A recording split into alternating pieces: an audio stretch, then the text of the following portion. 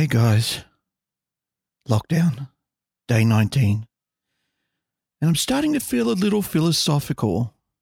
Today I did something so mundane and uninteresting, it'll make you want to claw your eyes out and stuff them into your ear cavities to avoid hearing it. But I feel that reporting my utterly boring day-to-day activities will make me seem relatable and human. Despite the fact that I'm a vacuous and attention-seeking celebrity with no more stage to perform on, and I'm so desperate to remain relevant and loved that I'll say pretty much anything to feed my now starving, insatiable ego. In fact, I'm so unself-aware that I actually think the fact that I'm good-looking or can sing a bit makes this privileged little peek into my daily routine utterly fascinating to you regular people. Look, I sit by a window. You sit by a window too. We're the same. You and I, we're exactly the same. Although, obviously, the window I sit by is, a bay window in a fucking mansion, and you're definitely going to die way faster than I am in this epidemic. And now I'd like to give you an off-key rendition of Imagine by John Lennon. Imagine, oh...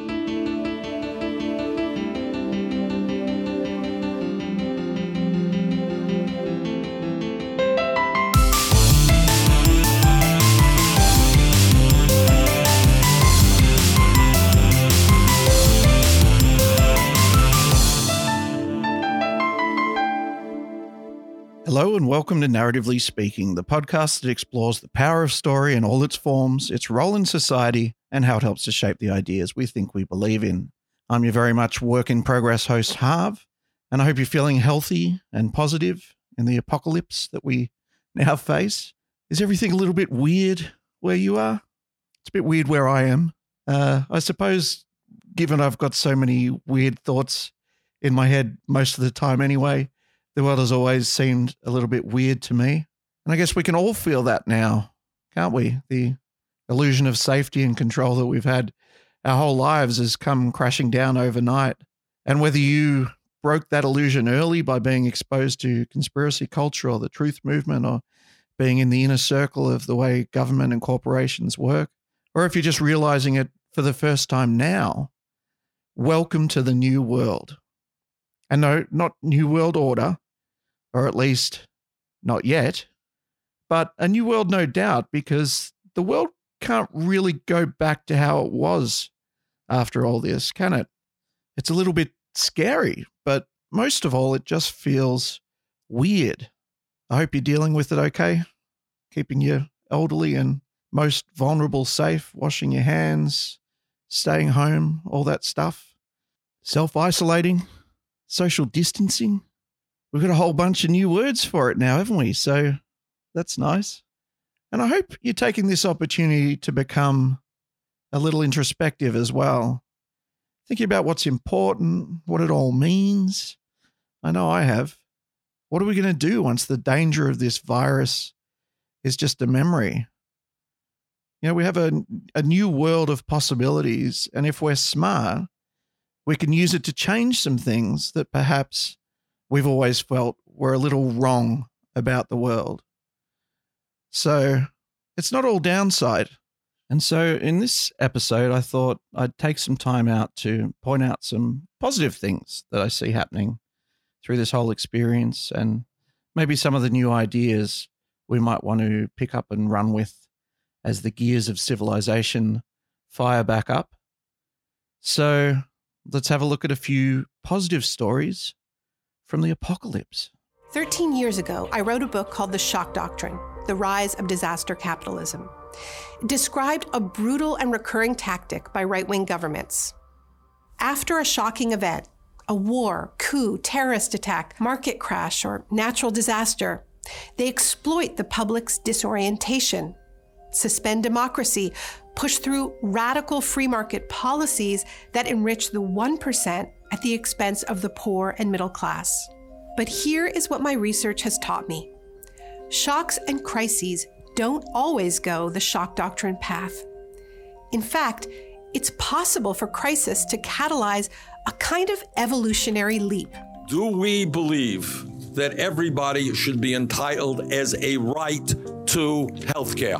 Yeah! We will not stop organizing and fighting until all unhoused folks who want shelter have shelter. Canceling student debt. It makes so much sense that if you're sick, that you should not be penalized where you don't have an income. Many of these ideas were dismissed as too radical just a week ago.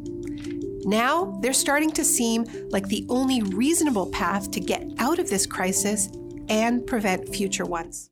All right, we'll get to all the feel-good stuff in good time, but let's first address the issue that you're most worried about in all of this, because it's the same thing that I'm most worried about, and that's Jeff Bezos, owner of Amazon and the world's wealthiest man. What would we do without that little bug-eyed munchkin, eh? So you'll be happy to know old Bezos managed to get a little bit lucky in the apocalypse. He sold off just enough stock in Amazon to ensure he would maintain a small fortune if any kind of economic implosion were to happen. Not that he had any foreknowledge of that. And just in the nick of time, because it was only a couple of weeks before the pandemic got really bad and the Amazon stocks started plummeting. So well done, Jeffy.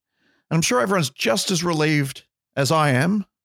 Overall, he's up $3 or $4 billion last year, or something like that. So he'll be able to feed his pets and spare a couple of scraps for himself. Maybe enjoy a brandy or a cigar once a week on his balcony. So don't worry about Jeff. He's okay. But even so, let's not become complacent. Let's pull together and order something from Amazon just to make sure we really cement this little win for the behemoth. Let's do it now. Let's just take a moment to go to Amazon and find something to buy. Maybe it doesn't really matter if you need it or not. Just order something, like a trinket, that crystal vase you never wanted, some new gadget that you'll never use but can impress your friends with. Amazon's got plenty of it. It's got anything you need. So don't think about the fact that Bezos was given special deals from postal services around the world so that they actually lose money every time they deliver one of his products. Just focus on saving Bezos. Let's do it together. I'll wait. Go. Bye. Save Bezos. All right, hopefully that gives you enough time to spend up big on Amazon. I've got a whole list of things here, so I think, we'll just move on to the next one now that we've done some good together. Feels good though, doesn't it? Feels good to really contribute to society and really, really help out someone in need.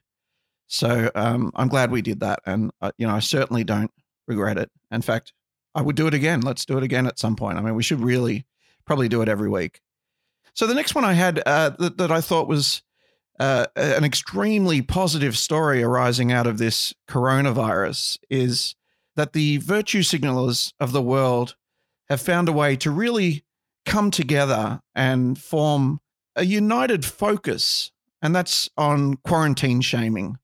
Because, to be honest, without quarantine shaming, I don't know where we would be. Certainly, I didn't know how bad it was to be going around making people sick as we enter flu season previously. And this coronavirus was really necessary to show me that you really shouldn't be going around sneezing directly into the backs of people's throats on the train, or, just basically spitting on your hand and then flicking it at people across the room in a business meeting. So thank you so much to all the virtue signalers out there who've been quarantine shaming me on Facebook and social media. You have been great. You have been absolutely fantastic. And, it's really good to be pulled up every time I, ask a question designed to genuinely try to make sense of this kind of nonsensical epidemic story that we've been given. And, we're truly blessed to have the quarantine shamers there to back up the police, those who are actually imbued with the power to, police things, and to show us all that so much as entertaining the idea that this whole lockdown scenario might be, maybe a little bit of overkill, actually means we hate our grandparents and want to kill them. That's not to say that they won't pull us up for, using an incorrect gender pronoun or using the word spastic when we should be using sobriety challenged or something. Oh no, they'll remain ever vigilant for any other slip up we make. It's just now they have a higher mission and they've taken it on in addition to their current workload without complaint, without protest. And to be honest, they're the real heroes in this outbreak. What will we do without their incensed outrage and firm disapproval in response to cherry-picked news stories, scientifically custom-built to keep us in a constant state of anger and confusion and fear? How would we survive without being reminded every 10 minutes that each time we sniff in public, an entire old-aged housing facility expires in a magical puff of smoke? So thanks, guys. I look forward to the next reminder of what a total fucking asshole you righteously assume I am. And you're the real heroes in this, not me. Well done. I applaud you. Well done. Virtue signalers. And we finally have access to celebrities on a full-time basis and get a secret little glimpse into their meager homes and their hearts. You've got amazing, generous, and wonderful women like Gal Gadot leading her fellow celebrity friends in song to uplift our spirits when it's so badly needed. It's not like we could possibly do it in any other way, like a nice game of backgammon with the old man or playing with our children or pets or listening to music. Well, they make the music, let's face it anyway. We need celebrities to be the source of all entertainment, and they generously give it to us in service to us and us alone, and definitely not their massive egos born out of crippling insecurities. It's all for us in our time of need. They invite us into their homes, their hearts, and give us the gift of even a fleeting glimpse into their glamorous, perfect skin and hair and glistening eyes. And of course, their angelic voices in some very generous cases. Some even dance for us. They dance. It's just so uplifting and amazing in a way that nothing else really can uplift or amaze. I mean, watching a puppy eat cookie dough for the first time? Fuck off, puppy. I can watch Gal Gadot and her smarmy, self-righteous, I'm so beautiful it makes your tummy hurt, smile, and listen to a murderous song that attempts to imagine a better world for the underprivileged, but just ends up being a disgusting elitist message when spewed from the demonic mouths of the privileged trust fund class who did nothing to earn their wealth and rule over us. So very inspiringly, though. And not just Gal, but all of them. Sia. Wow, Sia, she just gave her everything, didn't she? Kirsten Wiig. She's a comedian. Mark Ruffalo taking time out of a busy schedule, playing a big, dumb, beloved CGI character in the Marvel movies. That dude that played, I think it was Cyclops or something in the original X-Men. The ugly one from Bridesmaids. Thank you. Cardi B.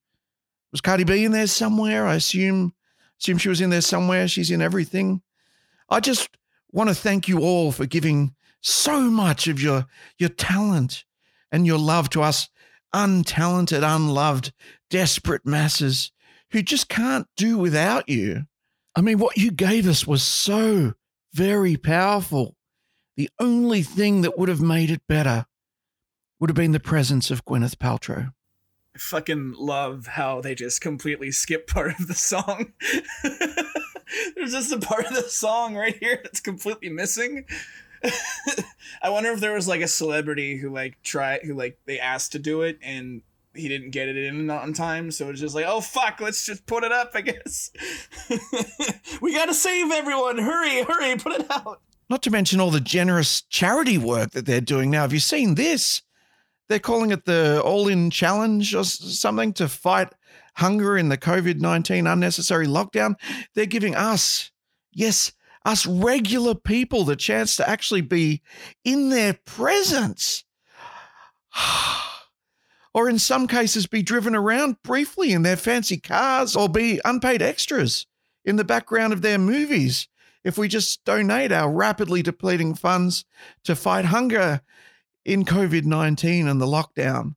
Of course, they're not donating anything themselves. What they're doing is giving us the privilege and joy of being within smelling distance of their celebrity assholes.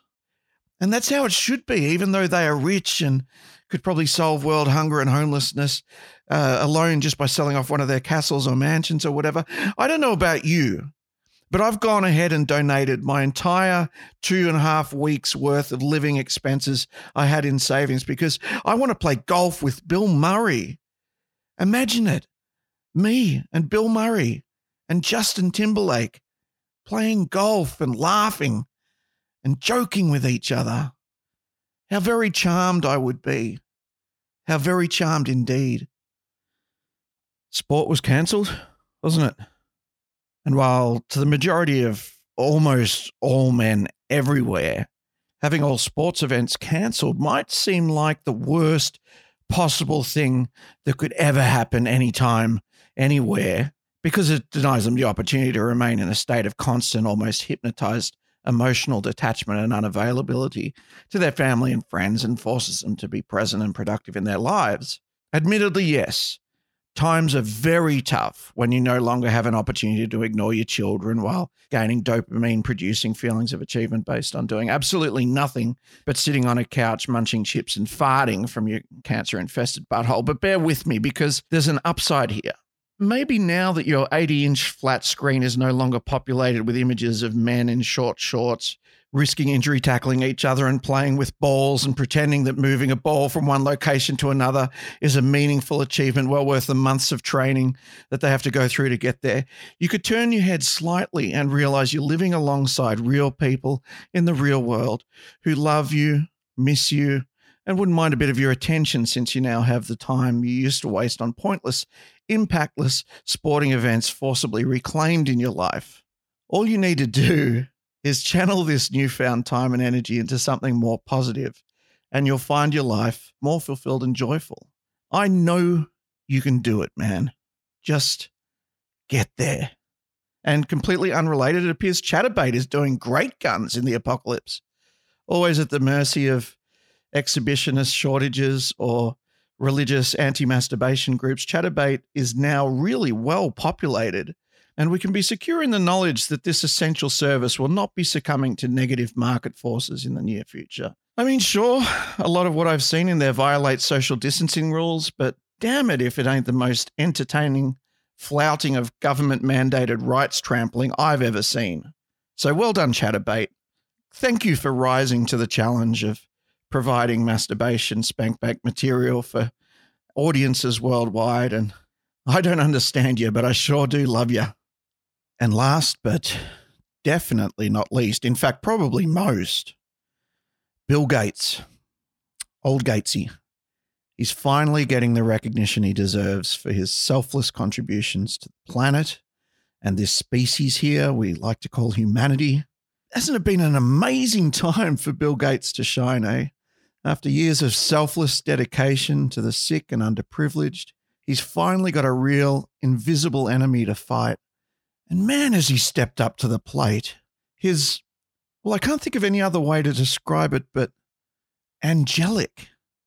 His angelic actions in combating this virus by funding the Level 4 biofacility it escaped from and quickly developing a life-saving tracking device, the ID 2020 Quantum Dot Tattoo, that can be used to certify our absolutely essential vaccination from a disease that causes less than the sniffles in 90% of cases and wouldn't have even been noticed in the statistics of most countries if the media hadn't given it a name and a story and whipped us all up into a frenzy that was contributed to by Gatesy himself, along with John Hopkins and the World Health Organization, in the form of a mock exercise event 201, which imagined a coronavirus outbreak and how unelected governing bodies would manipulate the people into compliance through controlling the narrative.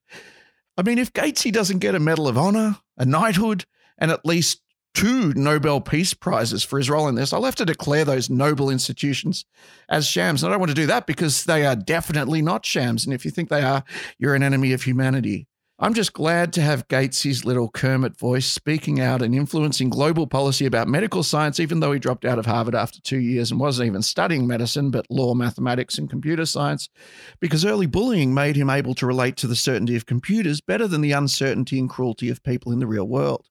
But we need someone like Gates at the helm in a time of need like this, because his training as a privileged kid, son of a known eugenicist, Bill Gates II, allows him to make the hard statistical decisions about population, health, and standards of living that the actual elected politicians who are reliant on the voting public to remain in power could never make. I mean, this divine genius gave us DOS people, and later Windows.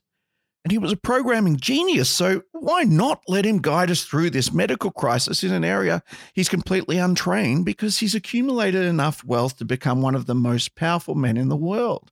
I mean, he made money, people, so if you can't see how that qualifies him for this, I can't really help you. Branding us like cattle is a great start, but I can't wait to see what awesome stuff this genius comes up with next. Eventually, what we'll have to have is certificates of who's a recovered person, who's a vaccinated person, because you don't want people moving around the world where you'll have some countries that won't have it under control. Sadly, you don't want to completely block off the ability for those, people to go there and come back and move around. So eventually there will be sort of this digital immunity proof that, will help facilitate the global reopening up. I don't mean to fearmonger or confuse anyone. I'm really just having a bit of fun in this extremely weird time that we're living through. I don't know what the future holds or whether all these conspiracy theories will come to fruition. Maybe the government will do the right thing. We'll get back to normal quite quickly and it'll become a memory.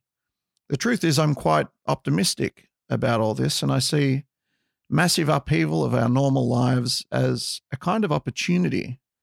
If the financial system and our social interactions can't go back to business as usual once this is all over, then that means what we were doing before, those stories we accepted as normal and inevitable parts of life, we'll have to replace some of those with something new. And if we're smart, the something new can be of our choosing and not the powers that be. This might be the last episode of Narratively Speaking, at least for a while.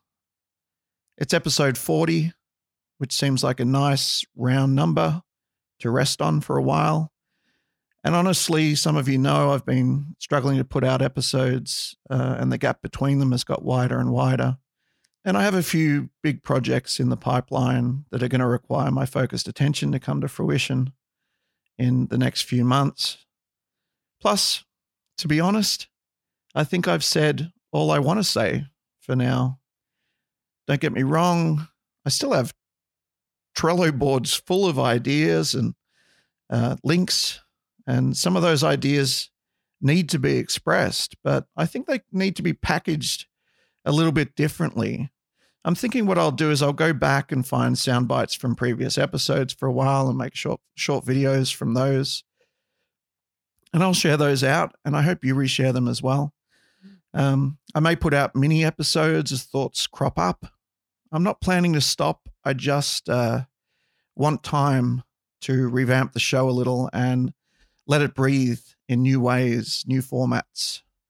I started this podcast because I want to live in a world where the stories that keep us trapped, that make us feel small and powerless, the stories that create division and war and death, the stories that incentivize us to act on the worst instincts of our humanity instead of living out our infinite potential for love and peace and creativity.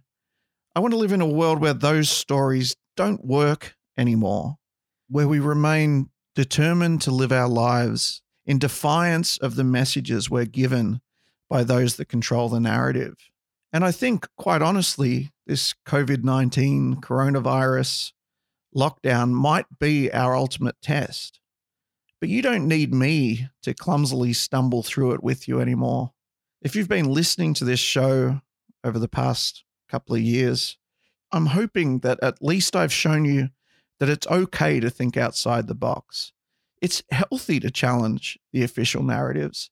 And at a minimum, there's at least one person out there who won't judge you for being an outlier. It's time for you to step up and create something. Create some media, paint a picture, hell, make latte coffee art or tie together some old shoelaces and glue them into something. I don't care. Just do something that speaks to you. And if you like, send it to me and I'll reshare it. If you believe in this lockdown and what the government's doing, express it. If you think the virus isn't real, if you think viruses themselves aren't even real, then express that.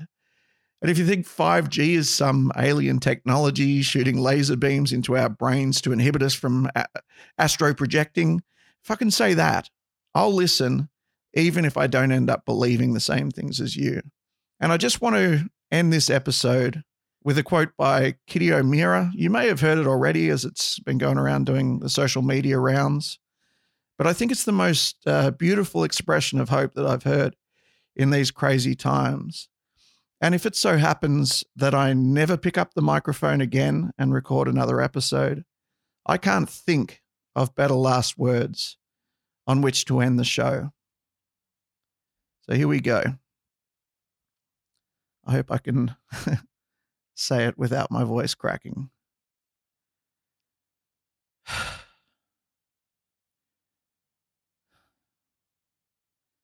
And the people stayed home and read books and listened and rested and exercised and made art and played games and learned new ways of being and was still and listened more deeply. Some meditated, some prayed, some danced. Some met their shadows, and the people began to think differently, and the people healed.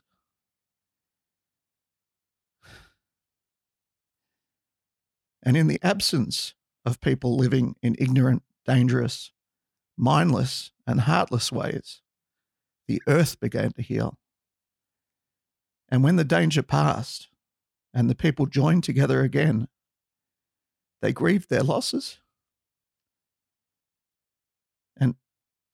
and made new choices and dreamed new images and created new ways to live and heal the earth fully as they had been healed.